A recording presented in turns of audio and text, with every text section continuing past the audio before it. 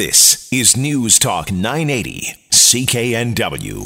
Well, if you have been waiting to fill up your vehicle, hoping that the price at the pumps comes down, you maybe made the right call.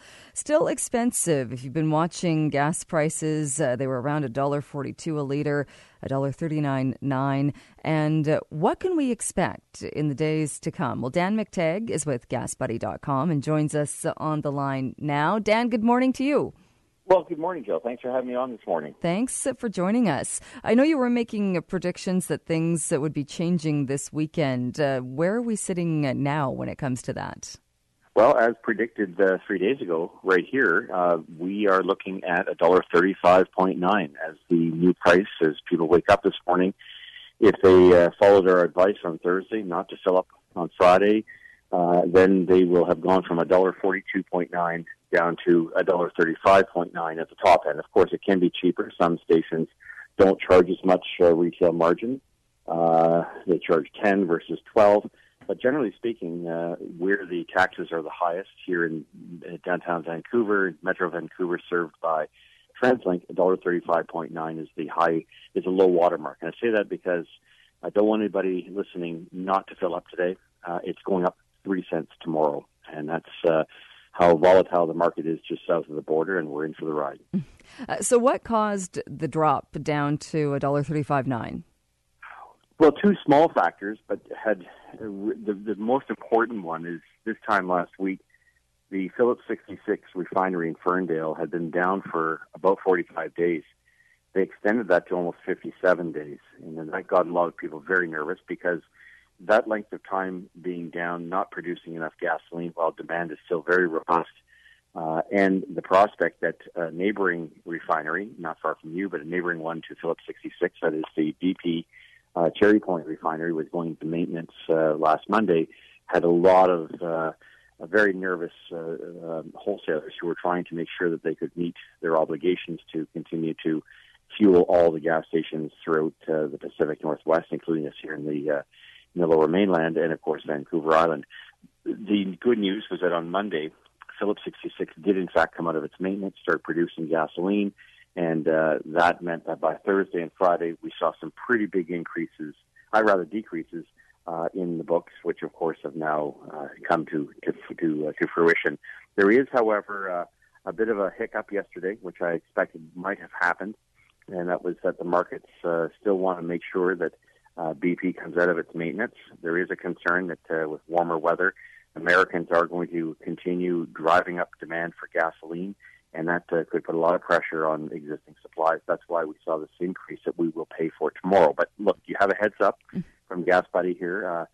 You have the rest of the day in order to take advantage of $1.35.9.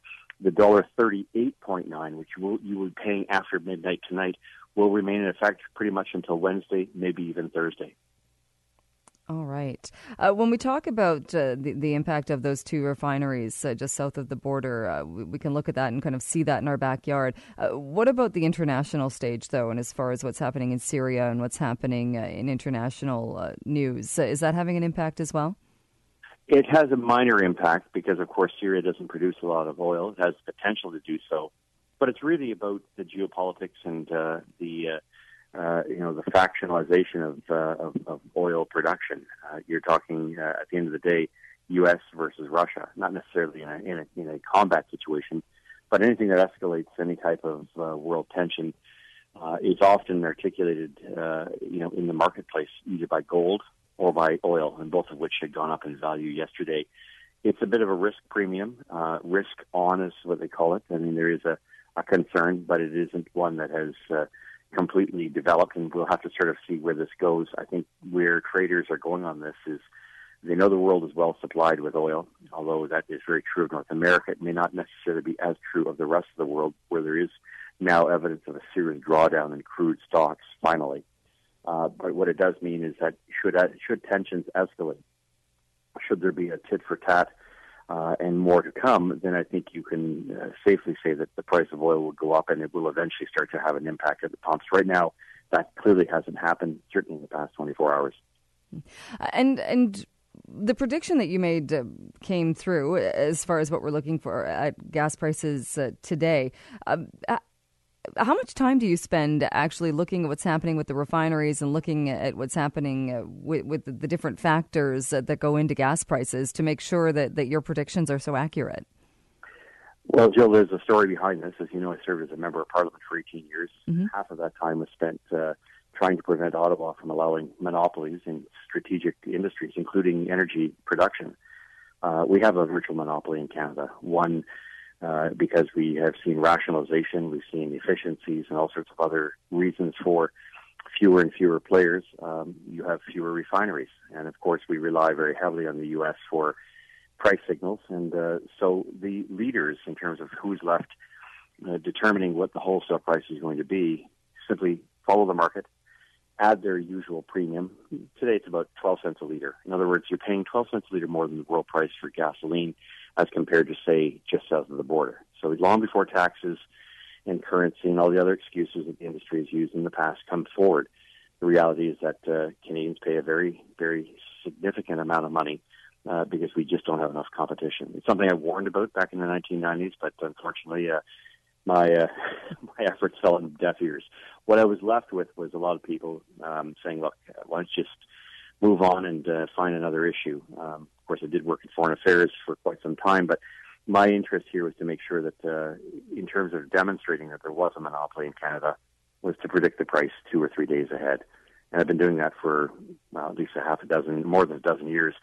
The message behind it is it's easy to predict when there is a monopoly. It is not easy to predict when you don't have a monopoly, as they have south of the border. It's the big difference is that Canada has a very weak Competition Act written by the very people it's meant to police, and the United States has vigorous antitrust, which doesn't allow that kind of behavior, and of course allows competition corner to corner, gas station to gas station.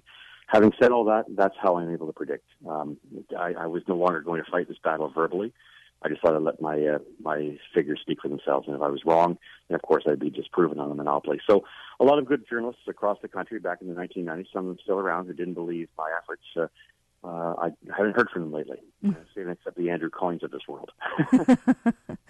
All right. Well, Dan, I appreciate you taking some time to join us this morning and to bring us the numbers. Thank you so much. Have a good rest of your day.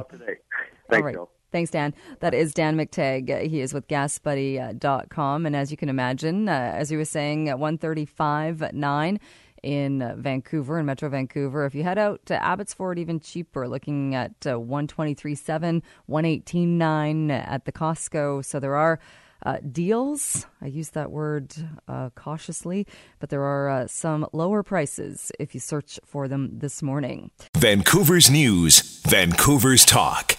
This is News Talk 980 CKNW.